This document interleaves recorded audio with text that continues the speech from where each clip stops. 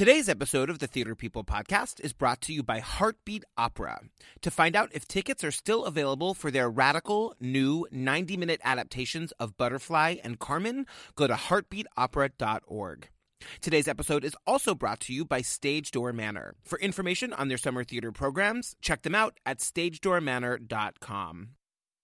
Hey, theater people! We have a surprise guest. Say hello. Hi. Two guesses. Two guesses, guys. Hey, it's me. Bump, ba-na-na-na, bump, bump. Jillian Pensavalle of the Hamilcast. Hi, girl. Hey. You're also of another podcast. I am, and it's the same one that you are also of another one. Should we say the name at the same time? 1, 2, 3. True Crime Obsessed. You love saying it at the same time.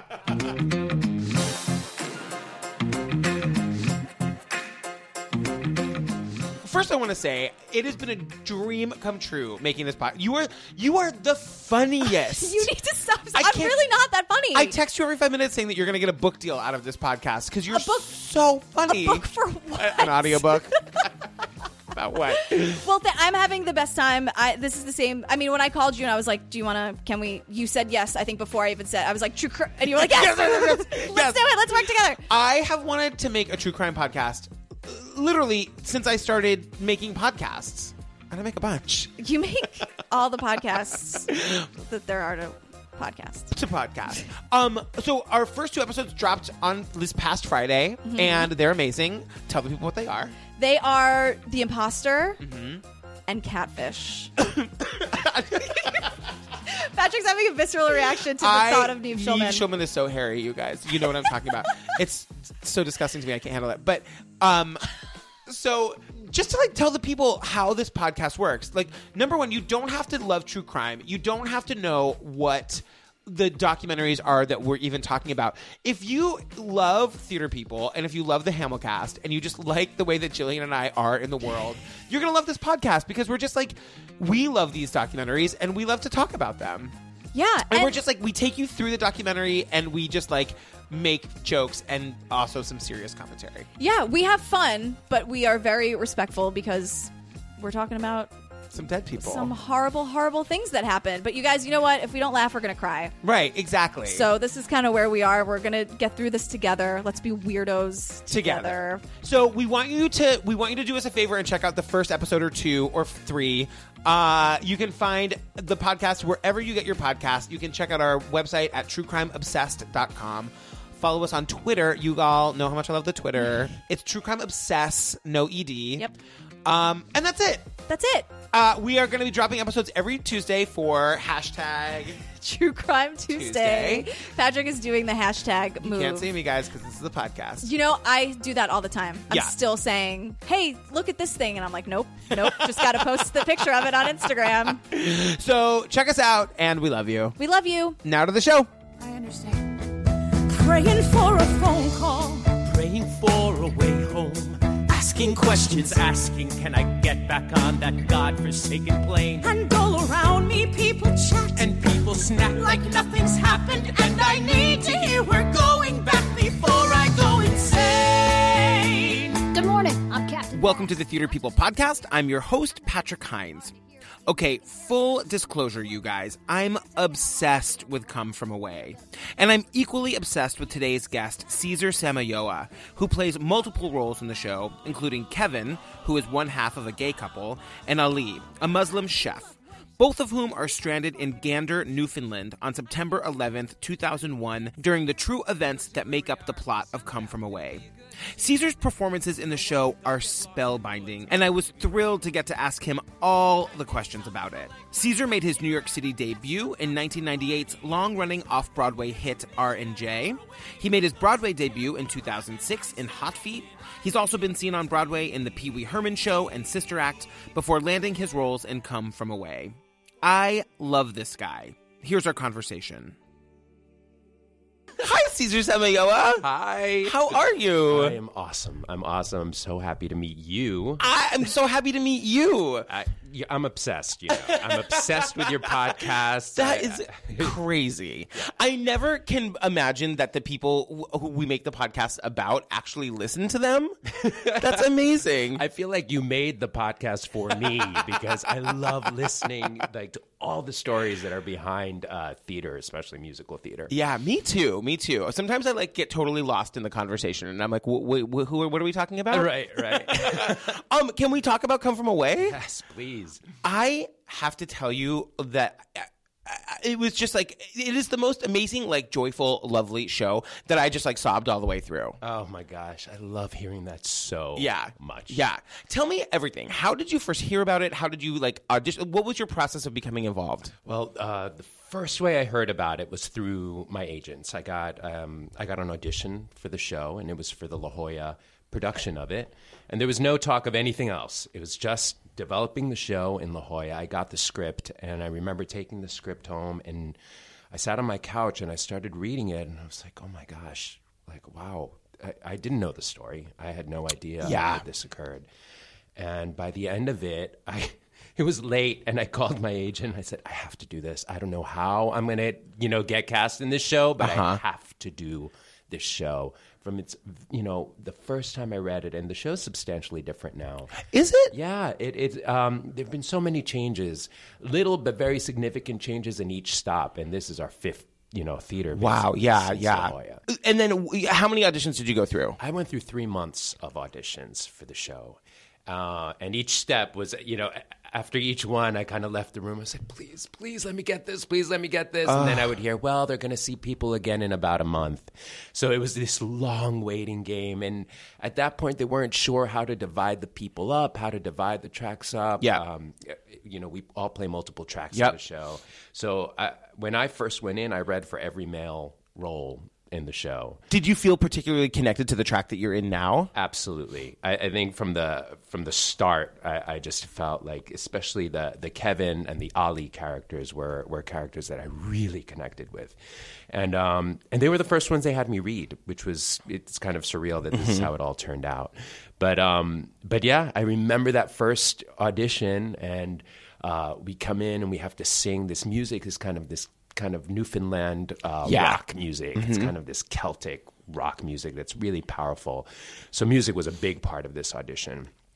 And then Chris Ashley just worked with me on a good 8-9 sides, different characters, kept on, he really took his time. It was kind of one of the most respectful audition rooms I've ever been in. And then I hear that they're going to see people a month later, and that was a callback. And then a month later, I had another callback, and then I got cast in the show, and I did kind of cartwheels down the street. Can we talk a little bit just about what the show is about for people who don't know? I feel like I heard this story for the first time on like This American Life. I think This American Life did a story about this thing that happened on September 11th. Can you just, for our audience, sort of like fill them in like the 1-minute version of like the plot of the show? Yes. Well, on 9/11, the airspace was cleared over North America when, no one had any idea what was happening that day. And it so happens that 38 planes were grounded in this tiny little island on the northeast tip of Canada. The population of that island doubled in size that day. So it's about what happened that week after, how the whole community opened its doors, basically to strangers and refugees that had nowhere to go the week after 9/11. One of the things that I think is so amazing that you watch unfold during the show is that the people on the plane don't know what's happening. Is that true? Like, it got to like 11 o'clock that night and they still didn't know what was happening? No, it's all everything that you see in the show. And it's hard for people to remember that this is all 100% true. Yeah. I mean, at that point, we don't have the cell phone service that we have these days. And also not everyone had cell phones. Yeah. I was still using payphones at that point. So there were what's crazy that some of the planes that had landed knew what had happened because the pilots had chosen to tell their passengers, and some planes didn't know what had happened. And most of the passengers were on those planes between 12 and 28 hours before they were allowed to get off the plane. So imagine 28 hours and having no idea what had happened that day, or 28 hours and knowing what had happened that day and not being able to call your loved ones. Anyway, this woman, this hot mess behind us, kept completely freaking out. I don't understand why they can't let us off. I mean, just to stretch our legs? I mean, really? I need to get some air. Oh, my God, I need to get off this plane. And my boyfriend, Kevin, we're both named Kevin. It was cute for a while. Anyway, Kevin was not dealing with it well. I'm going to kill her. Excuse me? I would like to get off the plane. I am claustrophobic. Excuse me, would you like some Xanax? Because you are freaking out, and it is freaking me out, and we are all freaking the fuck out. Open the airplane doors. Let a little air in here, 'cause I can... One of the things I wanted to ask about was like the putting together of the show. The show, I was saying to my husband, it has a very like Laramie Project feel to me. Have you seen the Laramie Project? Oh my gosh, yeah. I just worked with Moises Kaufman, and he what a genius, brilliant director. And the Laramie Project was a show that kind of changed my trajectory. Really? In theater. So I remember seeing it and saying, I have to do this. I have to do this. Yeah, and it's this very cool sort of like documentary style theater where it's like you play multiple characters and you're telling multiple stories, but you're sort of rooted in like one or two characters. How was it to like work with your ensemble cast in like putting this show together? How was it being directed to like create this show different from other experiences you've had? This was such a collaborative process. And the show is just it's a cast full of principal players. Yeah. And everyone's input was respected, and it was so collaborative that we were able to help each other in different moments. I remember those first couple of days trying to figure out how to stage this. We would take about 2 days to stage, 10, 15 minutes of the show. It's that intricate. Yep. But I love the room, and we've kept on working on it until we opened on Broadway. And every single time it was a collaborative process. Everybody's opinion was respected. It was such a cool way to develop a show. I'm really sad the rehearsal process is over. Yeah. I'm had to be open on Broadway. I'm so happy about that. But the rehearsal process for this was so special. Yeah, and what did you get to like meet your like real life counterparts? Yes. Wow. And when did that happen? This is crazy. I played Kevin J in the show, and we had done the La Jolla production. It was over and done with. We knew we were going to Seattle, and I happened to be back in New York. And I was sitting and I opened my email, and I get this email and it says, "My name is Kevin, and I think you play me in a musical." Oh my God! I could like sob. Yeah. That's And it was late at night. It was around 1:32 in the morning, and I screamed at that moment. Yeah. And I jump out of bed, and I start. It's this huge email, and Kevin's describing his. Basically his journey in Gandor, Newfoundland, where the story takes place, and telling me his story via email. And after that, I got in touch with him, and I got him in touch with the team. Wow. Yeah. And I got to meet him before anybody else did when we were in Seattle. We had dinner before a show, and we're sitting across the table from each other, and it was just Kevin and I, and he's telling me all these stories that had happened to him, and he had no idea that the exact stories that he's telling me, I mean the exact ones, were about to be on stage, performed on stage. The lines he was saying, the memories he had, his story is one of the big plot points in the show. So it was so cool knowing what he was about to experience, and he had no idea that was about to happen. How did they get his story without him give it? Who did he give his story to? Well, his boyfriend at the time, who's also named Kevin. Yeah. We're both named Kevin, and there's 2 Kevins in the show. They got most of the story through him. Oh. And they couldn't get in touch with Kevin. They had broken up since that time in their lives. And somehow he caught wind of the show, And he's like, I can't believe it. He's like, I'm the biggest musical theater buff, and I had no idea that my story is somehow involved in a musical. And he got himself to Seattle, and we've become really great friends since. Wow, that must be such a trip. It's a huge trip. It's a huge trip. Do you guys, like, hang out? We've totally hung out. He was just here for opening last week. We had the best time. Got even more stories from their time in Gandor. And, the cast went to Gandor. No, I didn't know that. When did you go? My gosh, right before we opened in Toronto, the whole cast went to Gandor and performed in the hockey rink that we talk about in the show. Oh, my God. For an audience of 5,000 people, which is basically entire everyone town. who lives there. And we're performing for the people that we're portraying. I'm getting goosebumps. I know, I am too. It. It's early. It's early. I could cry at any moment. Yes. So let's just let it go. We're performing for the people that we're portraying on stage. It became a rock concert because all of a sudden you'd hear the Mayor Claude, who's also in the audience, and the whole audience would go crazy. They would just go crazy. That is unbelievable. One of our first kind of chants in the show is I'm an Islander. Mm-hmm. And we started, we're like, I'm an Islander. An Islander, I am an Islander. I'm an Islander, I am an Islander. I'm an Islander, I am an Islander. I'm an Islander, I am an Islander. And then the whole place just jumped up from their seats and started screaming because it was such a huge moment of pride for Newfoundland. And 100% of the proceeds for that performance went to charities all around Newfoundland.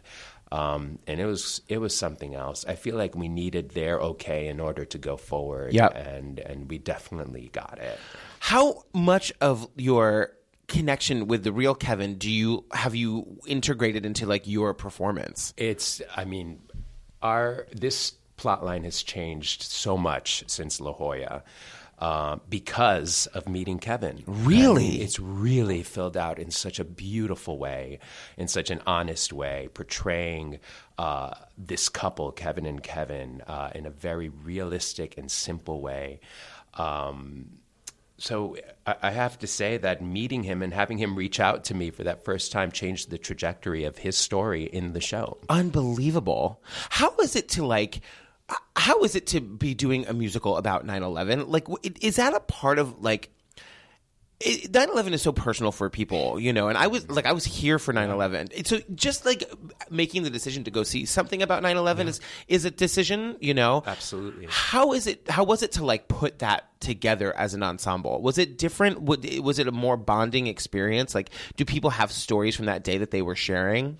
Of course. I think what's so visceral about this piece is that, those feelings about 9/11 are right there. We all hold them, right there on the surface, right in our hearts. But this show is really about what happened after 9/11. Mm-hmm. It's really about what happened this week after 9/11 when this little community opened their homes and their hearts to the world, basically, that was stranded at their doorstep. Now, it is because of 9/11 that this story happened, so it is mentioned a couple of times in the show. And we feel such an importance about telling this story properly, so much so that our first invited dress was for the FDNY here, first responders in New York City. Whoa. That was the first invited dress, and that audience reaction was unbelievable. To look out and see men and women in their uniforms with their families watching this show, and then at the end of the show, jump up to their feet and applaud and say thank you for telling this story of how good people are. We need to be reminded that people did really good things in the midst of this tragedy. So it's an honor to be telling a story like this. Yeah, and it should be clear that like what you were saying, the show isn't really about 9/11. It's about this town's response to, what was it, 8,000 people just showing up on their doorstep, and how, and not to wander too far afield, but you can't not think about how it would have been different if those planes had landed here in America. You know what I mean? Would we have responded the same way that this town did? And it was so, You know, it's so interesting because those people, the people in the town, as an audience member, feel very foreign because they're so kind, and their response is so much like, "No, we just have to take care of we just have to take care of these people." I think one of the lines that stands out to a lot of people is like, "Thank you for shopping at Target. Would you like to come to my house and take a shower?" Totally. And just all of that dialogue comes from real things that really happened. Yes. I mean, everything's 100% true that we portray in the show. But I have to tell you, from being in Gandor, the people are like this. And what's even more beautiful is that they say, I don't understand what the big deal is. Right. I have no idea how making a tray of sandwiches has turned into a musical, but it has. And the thing is, you see them not understand why that's such a big deal. Why we wouldn't just naturally treat each other this way and want to help each other this way. And if our show just makes you think about things a little bit differently and say, you know what, I would think about helping people, you know, in a time of need, then we've done our job. But, you know, when I met the community, the people in the community when we were there, I remember after our concert, I went to get a coffee at a coffee shop across the street, and the gentleman who was at the counter said, "Oh my gosh, you were in the come from away." And he calls his wife, who was in the bakery in the back making these incredible baked goods, and then he calls his daughters from upstairs, and we're all crying. Oh my God, we're all crying and hugging each other. And he's like, we are so proud that you're telling this story to the world. Hey, hey, come on tonight. Take a risk and take a ride. Jump right in with both feet tied and you'll be running for Gandor. Hey, hey, come on. And now, a few words from our sponsors. If you're someone who loves nothing more than a powerful singer belting their hearts out, then you need to check out this new indie opera company, Heartbeat Opera. They're based in New York, and they're known for taking classic operas and presenting them in surprising, intimate productions, where you're up close and personal with the singers and their raw emotions. It's an opera experience unlike anything you've seen before. This month, they're presenting new versions of two classic operas, Butterfly by Puccini and Carmen by Bizet, at the Baruch Performing Arts Center in Manhattan. If you've never considered yourself an opera person before, then I think you're actually going to love this. The operas are stripped down to just 90 minutes, and the productions are dynamic and intense. This is a limited run of just 1 week, from May 20th through 28th. So be sure to get your tickets to Heartbeat Opera's Butterfly and Carmen while they are still available. Tickets start at just $35, and they're only $15 if you're a student. Go to heartbeatopera.org to learn more and find tickets. That's heartbeatopera.org. Do you wake up humming Hamilton and singing Sondheim? Do you dream of a place where there are Shakespeare flash mobs, Happy Birthday is sung in harmony, and surprise Broadway guests fill your world? At Stage Door Manor, kids from every state and 6 continents spend their summer totally immersed in the magic of theater. I'm sure almost all of you know that Stage Door Manor is the inspiration for Todd Graff's movie Camp and Mickey Rapkin's book Theater Geek. But did you know that you've seen plenty of their alums on stage, screen, and behind the scenes? Natalie Portman, Mandy Moore, Zach Braff, Robert Downey Jr., Sean Levy, and Janine Tesori all spent their summers in the Catskill Mountains of New York. Stage Door Manor produces an unbelievable 42 full-scale shows in 8 on-campus theaters, and there are more than 100 classes at beginning and advanced levels. Everything from playwriting to stage combat. If it's theater-related, they do it. Stage Door premieres include original stage versions of Rent, Avenue Q, Andrew Lippa's Wild Party, Woman in White, and High School Musical. Stage Door welcomes kids ages 10 to 18, and there are no auditions for admission. They accept all levels of experience and talent and find roles for students in shows where everyone can have his or her moment in the spotlight. Worth Magazine named Stage Door among the top 10 summer programs in the world, and it's been called the Hollywood High of summer camps by Playbill. No wonder sessions fill up quickly. Spots are almost gone for the summer, so hurry and go online to stagedoormanor.com for more info. Hey, what the hell are you saying? I beg your pardon. You celebrating this? You praying for your friends? Why doesn't he speak English? Excuse me. Are you telling your Muslim friends what a bomb next? This was not all Muslims. Go back where you came from. I'm Muslim and I was born in Connecticut. All right, everyone, chill. I'm an American citizen. You don't look American. What does that even mean?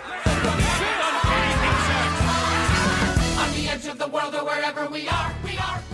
Have they come to see it on Broadway, any of the people from Gandor? We almost everyone has come to see it. And not only that, people from the community who may not be portrayed in the show. There are people from Newfoundland, I think, every night at our performance. Really? Who specifically come to New York to see this. When we were there, there were people waving the flags. Is that how they indicate that they're... Yes. I don't know how this... the first time it happened was in Washington, D.C., and the lights go out and at the curtain call, and when they come up, all of a sudden there's somebody holding a flag from Gandor in the audience, and we all lost it on stage. It was the first time we had seen something like that, and now it's become, I think, a tradition or a thing. Yeah. That if you're coming, and now we're seeing Canadian flags. So if you're coming from Canada, if you're coming from Gandor, if you're coming from Newfoundland, people bring their flags and wave them at the curtain call. And I'm hoping that we start seeing flags from all over the world because we have characters from everywhere. And wouldn't that be amazing? I'm getting goosebumps. I know. It's this. like I keep wanting to ask the same question in a different way, but it's like, how is it to be doing so? Like the power of theater is. It must be amazing to be in a show that really reflects the power of what theater can and should do. Absolutely. To like really be something that is entertaining but healing, telling a true story and like teaching a lesson. Have you experienced that in other productions? I have. I've experienced it in some other productions, but not to this extent. Yeah. Going out the stage door is a completely different experience with this show. It's really not about, oh, wow, can I get your autograph? Or this was great, or you're so good in the show. It's really about people wanting to communicate with you, their story. Yeah. And just their gratitude for having witnessed such a simple human story. I mean, I think this is how desperate we are to be reminded that people are good. At their heart, at their deepest, level, at their core, that we are good and we can be good to each other. So I've never experienced audience interaction like this before. I was talking to some of the people involved in Next to Normal, and they were telling me about their experience at the stage door and how sometimes they couldn't go because it was just too much, because like they had just done this, long tragic show, and then they would go to the stage door and people wanted to share their stories. Do you think that there will come a time where you'll have to put a shell around yourself to sort of to insulate yourself from that, or is it more of a joyful interaction that you're having with people? Our interactions at the stage door are predominantly very joyful. I mean, very joyful. Of course, we're in New York City. We also played Washington, D.C. Yeah. We have met people that lost loved ones in these tragedies. And that's very hard. You do have to protect yourself. But the predominant interaction has been completely joyful and kind of life-changing, really. The conversations that I've had with people that have told me, I finally have a different story of 9/11 in my head. Yes, yeah. I mean, wow. Yeah. All right, let's talk about you. How did you find your way to New York City? My gosh, I went to school. I went to a conservatory acting program in Ithaca College in upstate New York. I grew up, my family's from New York. I'm a first generation American. My family is originally from Guatemala. Wow. Yeah. Your mom and your dad? My mom and my dad. And, we found ourselves in Spanish Harlem. My parents had a botanica on 115 in Lexington. You grew up here? I grew up right here in New York, the tri-state area. We went from New York City to New Jersey, a suburb in New Jersey. Whoa! So I've been here my whole entire life. Did you live in that neighborhood in Washington Heights for a period? When we were tiny, when we were wow. there. And then now having a 3-year-old, I understand why your parents made the smart decision to move somewhere a little bit further away. Well, that was in the 80s, so you could imagine what that neighborhood is like. Yeah. But, our botanica is still there. I mean, I would finish my school in little, suburban town, New Jersey, and my dad would pick us up and drive us to our botanica on 115 in Lexington. Does your family still own it? No, they had just sold it. Like, but how it's still just? there. Not too long ago. And it's still there. What? And they sold it to people that had worked with them for years and years and years. Oh, that is amazing. They kind of passed it on to people that have also helped their families because of this store. Wow. Yeah, it's really cool. I just went there recently, and all my dad's pictures are up. My mom's pictures are up. It looks exactly the same as I remember it. That is amazing. Yeah. Did you grow up seeing shows in the city? We didn't start going to shows until I was in about grammar school, and it was all my doing. It was all my doing. This was not in our trajectory, Broadway or anything like that. And this teacher started introducing me to, things like chorus in school. And the high school show needed, a kid extra in the show. And he's like, do you want to do this? I totally, I would jump at the opportunity. Wow. And then I would just start begging my parents, like, please, can we go see a show? Please, please, please. And I remember we went to see Peter Pan. Oh, my gosh. With Sandy Duncan. Oh, my God. Flying across the audience. And I saw the gentleman who played Captain Hook. I almost passed out. I didn't know what. I just knew that this is what I had to do with my life. I knew it. From that moment on, I just knew that this was going to be part of my life. I didn't know I could do it professionally, though. And then I remember I was in college. I started college for a completely different major, and I went to see Anna Devere Smith in Twilight Los Angeles. Where? And on Broadway. Wow. And that was a life-changing experience for me, because at that performance, it was a matinee. I went back and got tickets for the evening show. Wow. And I decided that I was going to pursue theater. And from that moment on, I've been in it 100%. Amazing. And when did you move back to the city to start pursuing your career? Right when I graduated college, I moved back into the city, and I went to this open call for this show called Shakespeare's R&J. And it's this 4-person version of Romeo and Juliet, playing all the characters, and I got cast in it, and we were this off-Broadway show, and it got picked up for an off-Broadway theater at the John Houseman Theater that doesn't even exist anymore. And I played Juliet, Benvolio. I was that track. And we became one of the longest-running Shakespeares in world history. This little tiny How long did it run? Theater. It's almost 2 years. Wow. Yeah. And it was, imagine doing Romeo and Juliet, all the characters, 4 people playing all of them, and I got to play the Juliet track, which was, my God. It was 4 kind of private school boys that you treat the text as forbidden text. So when they open it, they just start reading it and becoming these characters. And we're just in schoolboy uniforms, and we have one prop for the whole show, this beautiful long red silk. It was directed by Joe Calarco. Wow. And that's it. That's how we told the story, and it was quite something. And then, okay, so you made your Broadway debut in... Officially in the Pee Wee Herman Show. Oh, really? Yeah, when I was... I knew you did that, but you were in something before that. I was in Hot Feet before that. And that was... I never got to go on. I was a standby in Hot Feet. I never got to go on. What is Hot Feet? Oh, my gosh. It's the music of Earth, Wind, and Fire. Oh, my God. Wow. Which I love. Yeah. I love Earth, Wind, and Fire. And they used the story of the Red Shoes, and they kind of put the music on top of that. Did it run? It ran for a good couple of months. Wow. Yeah, we had an out-of-town tryout in Washington, D.C., and we were at I believe it was called the Hilton Theater at that point.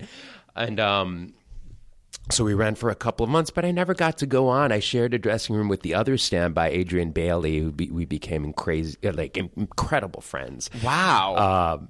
And from there, I went to the Pee Wee Herman Show, and I did get to go on. Crazy. Okay, tell me everything about the Pee Wee Herman Show. How did you get that? Okay, this was when? This was in 2010? Yes. I remember it happening. I remember Pee Wee Herman in general having like a resurgence. Yes. Yeah. And were you like a Pee Wee Herman fan when you were a kid? I was a Pee Wee Herman fanatic. You were? When I was a kid. I never understood it. Like, to me, it just seemed so weird. I loved it. Something about the humor that I totally got. Like, I totally get that Paul Reubens is like a genius. Yes. But it's like a kind of a genius thing that I'm like, I don't really understand. You know what I Right. mean? You just have to go with it. Yeah, and his yeah. fans, like me, are crazy fans. I mean, they would show up in the theater dressed up as the characters Wow. with all their Pee Wee Herman paraphernalia. It was something else. And it was during the holidays. So it was like, we had the like time of our lives. How did you get, so were you like super excited to go in for it? I was so excited. Alex Timbers was directing it, and I was part of his theater company, Le Frère Courvoisier, right when he started off in the Wow. city. And I had done a show with him called President Harding is a Rock Star, and I played President Harding in it.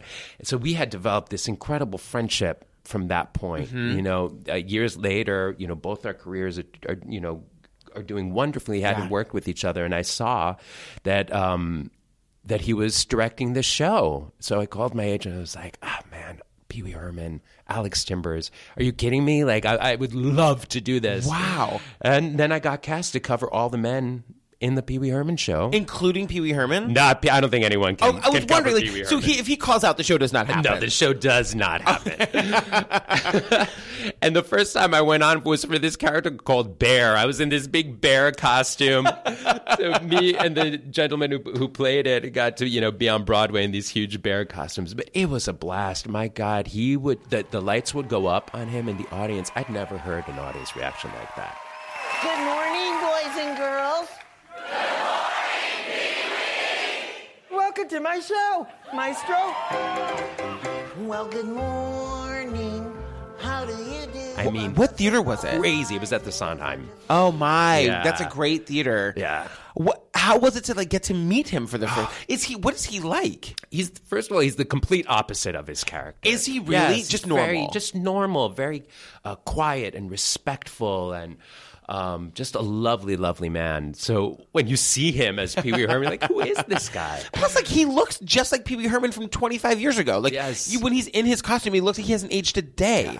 One of my but the coolest things about being the standby for all the guys there was that I knew the whole show backwards and forwards, and he would always run the entire show before going on at night. Pee Wee Herman did? Pee Wee Herman did. He would run the entire show in his dressing room, and as he was getting his makeup on, he asked me, he's like, listen, I run the show every night. Do you want to run it with me? So I would run, while he was getting his makeup on with his makeup artist, I would run the entire show with Paul Reubens. Oh, my every God. night, learning from him, learning about his thoughts on comedy, his thoughts on the creative process. We became really good friends, and it was something that I did every single day, and twice a day on matinee and evenings. I would run the show with Paul Reubens. I would run the Pee Wee Herman Show with him in his dressing room. Wow. All right, so you guys are ramping up for awards season. Yes. Are you excited? Oh my gosh! What an incredible season for Broadway. I first mean, of all. I was saying to somebody yesterday, like, this is the first year that I can think of that more shows will be not nominated than nominated, because there was something like 12 new musicals this year. Yes. Can you imagine 12 new musicals? 12 new musicals, and many of them are it's so incredible Yeah. that you're just like, who is going to be picked just for the nomination? How is this even? This must be unprecedented. I cannot even imagine how that's all going to shake out. I mean, the creativity, and they're all so different. Yeah. The creativity on Broadway this season is unbelievable. Yeah, So yeah. it's an exciting awards season. And I mean, these companies and casts, we couldn't be more supportive of each other. It's really That's exciting amazing. to go see other shows and other people's works. Right across from us, we have Natasha Pierre, we have Dear Evan Hansen, Yeah. which I was just listening to on Yeah. the way here. I mean, these are incredible scores, incredible stories, the artistry on stage. It's really, we're all in really good company. Yeah, it's a this great season. time for Broadway. Well, you're amazing. Thank you so much for doing this. Thank you so much. I've loved talking to you. Likewise. Hopefully we'll do it again. Absolutely. Okay, bye. Bye. 1, 2, 1, 2, 3, 4. Welcome to the friends who have come from away. Welcome to the locals who have always said they'd stay. If you're coming from Toledo or you're coming from Taipei, because we come from everywhere, we all come from away. Welcome to the Rock and Islander. Theater People is a product of Theater Podcast Productions and is produced by Mike Jensen and me, Patrick Hines. To check out all of the podcasts we make, including our newest podcast, True Crime Obsession, check out our website, theaterpodcastproductions.com. Special thanks to our Patreon associate producers, Robbie Roselle, Ty Williams, and Cynthia Wallach.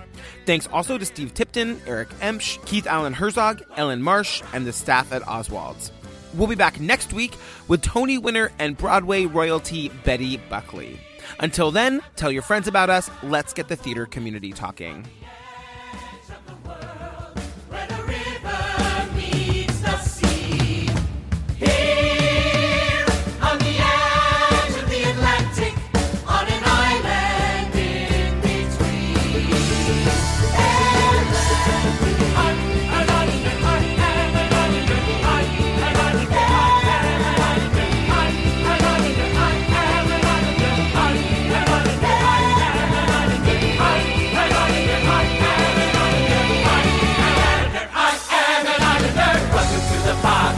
To the trees, a kiss and a card and whatever's in between. To the ones who've left, you're never truly gone. A candle's in the window and the candle's always on. To the coals and the caves and the people from the plains. 5 days, 19 animals, and 7,000 strays. When the sun is setting and it's darker than before, if you're open for a harbor, then you'll find an open door. In the winter, from the water to whatever's in the way. To the ones who have come from away.